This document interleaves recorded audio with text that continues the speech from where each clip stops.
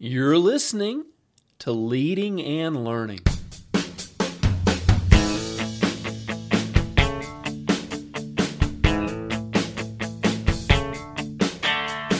This is the place where we talk about practical leadership, theology, fitness, how to create winning habits, and so much more.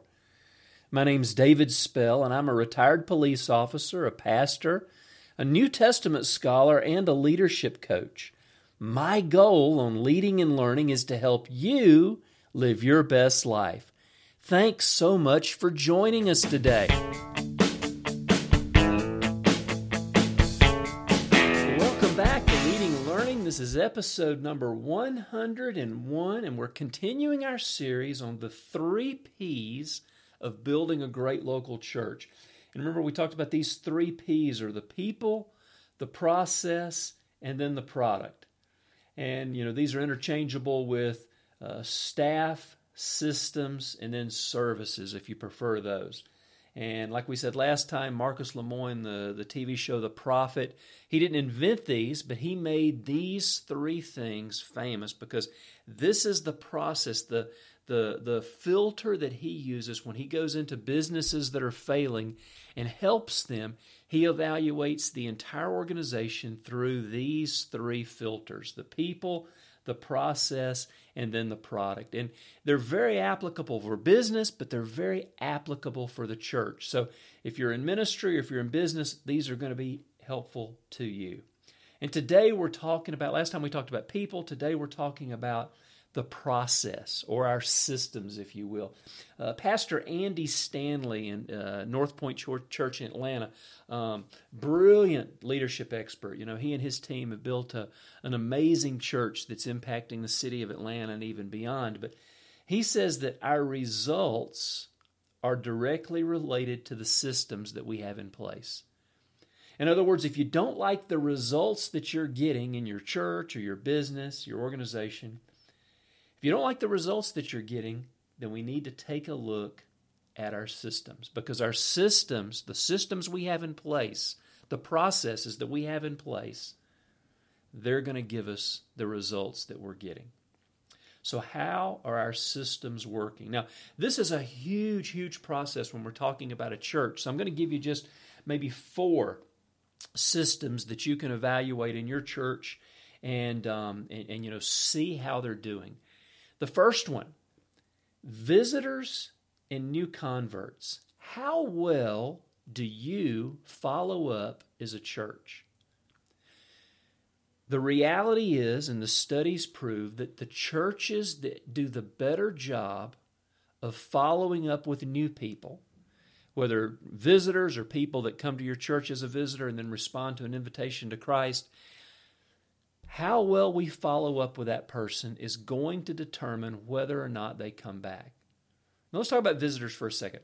When visitors come to your church, they're looking for a church. 90% of the time, they're looking for a new church home.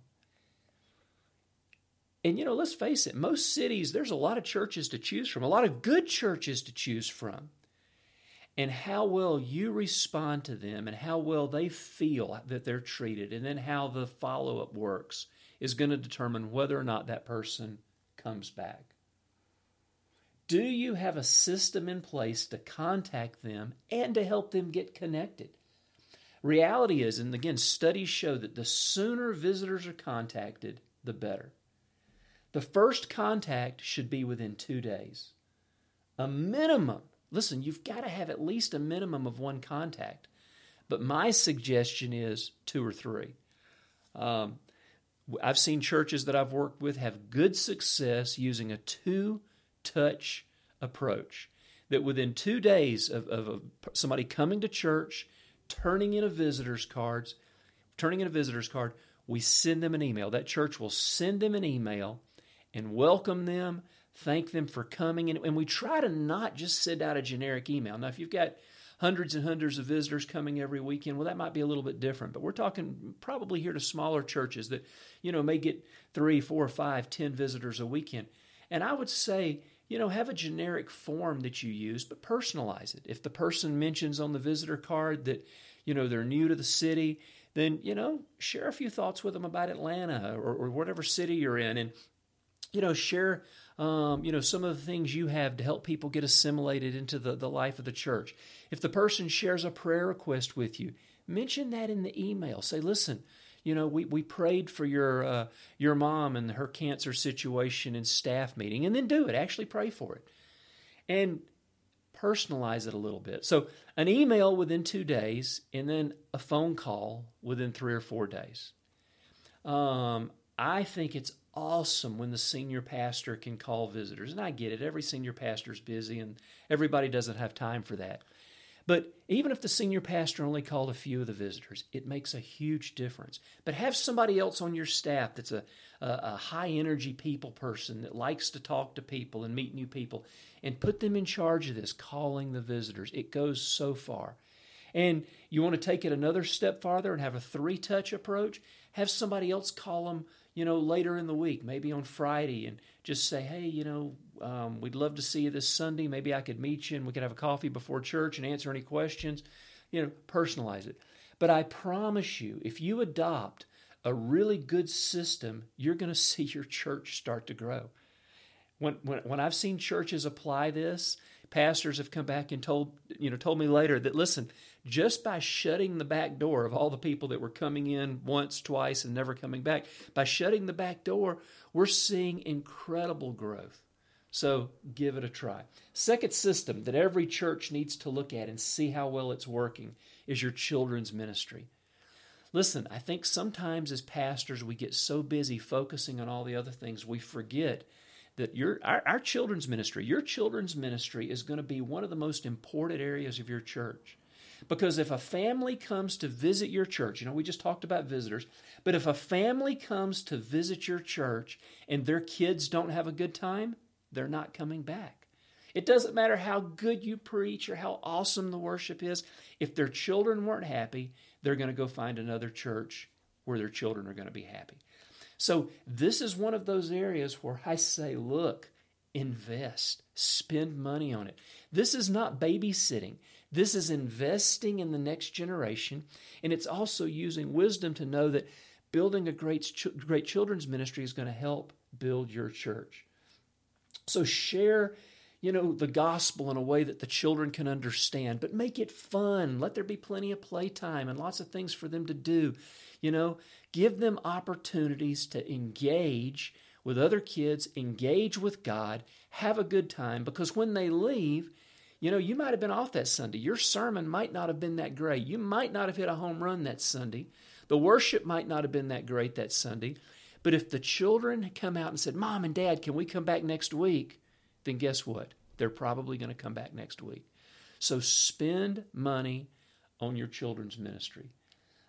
This is one of the greatest ways to build your church. In fact, if you only focused on these two systems, your follow-up and your children's ministry, you're going to see church growth within the next 6 months.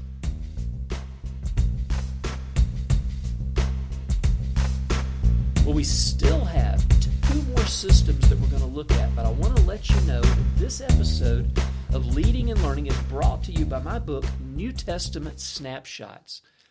The New Testament is a book about people. I mean, think about it. Of course, it's about God and it's about church, but that's not forget the religious answer. It's about people. The Gospels are about Jesus and his life, his followers, the people that he impacted. The book of Acts is about the people that built the first century church and spread the gospel throughout the Roman Empire. And then even Paul's letters. Paul's letters are being written to churches full of people. So the New Testament is a book about people and their encounters with God. But in some of the cases in the New Testament, some of these people, there's not a lot written about them. But if we're willing to dig in a little bit, if we're willing to do a little bit of homework, if we're willing to study a little bit, we'll find that there are some stories that are hidden behind these people. And so I encourage you to check out New Testament Snapshots. It's about 11 of the New Testament's lesser-known characters. And I think by reading it, your life is going to be enriched. It's going to help you in your Bible study to maybe go a little bit deeper into the New Testament, but it's also a great resource for group Bible study. In fact, as I was writing this book, my wife and I were leading a Connect group at the time, and we used this material as we went in our Connect group over 10, 11 weeks. And it was amazing because these snapshots about people led to some great discussion because, human nature hasn't changed since the beginning of time. We all struggle with the same thing. So check out New Testament snapshots. I know it'll help you. I know you'll love it. There'll be a link in the show notes.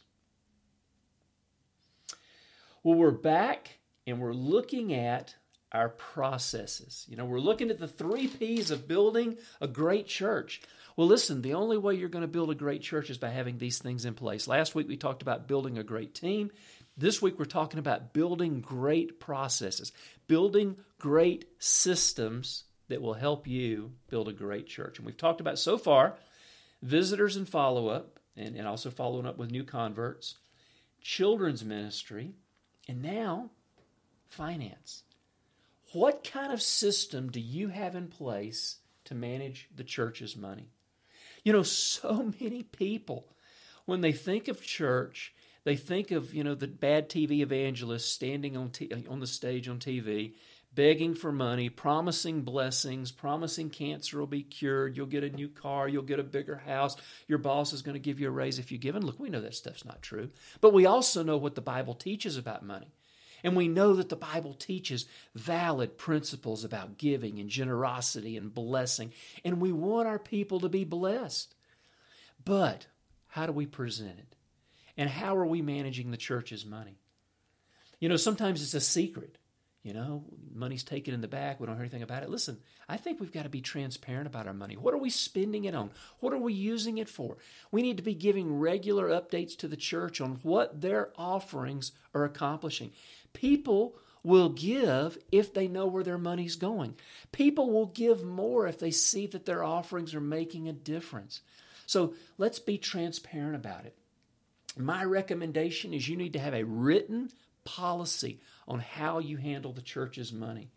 Having a policy in place makes decision-making easy. For example, department heads, team leaders, they know they can spend up to a certain amount of money without having to come bother the pastor. The last thing the senior pastor wants, or the executive pastor wants, or the finance person wants, is somebody knocking on their door every 5 minutes saying, hey, I need some new crayons. Hey, I need some more construction paper. Hey, I need, some more supplies for the bathroom. Listen, certain policies, put these things into place. There's things that we know we need to buy, no problem. And don't be afraid to talk about giving in church and in connect groups. But again, it's how we do it. We've got to teach biblical principles on giving.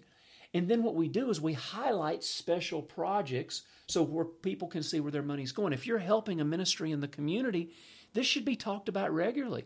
If your church supports children through Compassion International, or you support foreign missionaries, this needs to regularly be talked about. And I recommend every church be involved in local and foreign ministry. Having an impact on the other side of the world is great, but we also need to be having an impact in our local community. Having an impact in our community is so important, but we also need to know what's going on the other side of the world. And people will give when they see what their money's going to. I recommend in your policy that, it's set up where the savings account is set up, where you have some type of long-term savings account for your church. Most churches have, or many churches have building funds. Awesome. But you need to have something long-term that money's going into every month that gives you a little bit of margin, gives you a little bit of a cushion. I recommend having a percentage of your offerings. They're going towards some type of social fund. We mentioned foreign ministry, foreign missions, local missions. Great. But make that a percentage. Have a certain amount of money every month that's set aside from the percentage of your offerings. And then I recommend being very transparent, as we said, with your church. If somebody wants to come in and see the finances and see how the money's spent, of course, we're not going to let them see who's giving what. That's a breach of confidentiality. But, we can let them see a spreadsheet on what money's coming in and where it's going and how it's being spent. Now, this is not for anybody, but for a member of the church, if they ask to see our finances, Sure, why not? What do we have to hide? And, I don't know of any church that's ever had anybody nobody's taken them up on this, but so many of the churches that I work with, they have this policy where, listen, if you want to come look, just make an appointment. Come on in and we'll talk about it and let you see where your money is going. So far we have talked about policies. We've got one more. We've talked about visitors and new converts, following up with them, children's ministry, finances, and then we need to talk about having a policy in place for our volunteers. I recommend every church have written policies in place to cover a lot of different things. And along with those written policies and written guidelines, I would even say we need job descriptions for every key job within the church. It makes it easy to hire.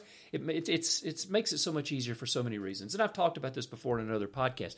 But having written job descriptions for our volunteers is something that so many churches don't think about.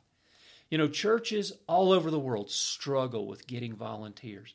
And sometimes we feel like we're begging people to come work in the church. But sometimes I think the reason that is we devalue those jobs.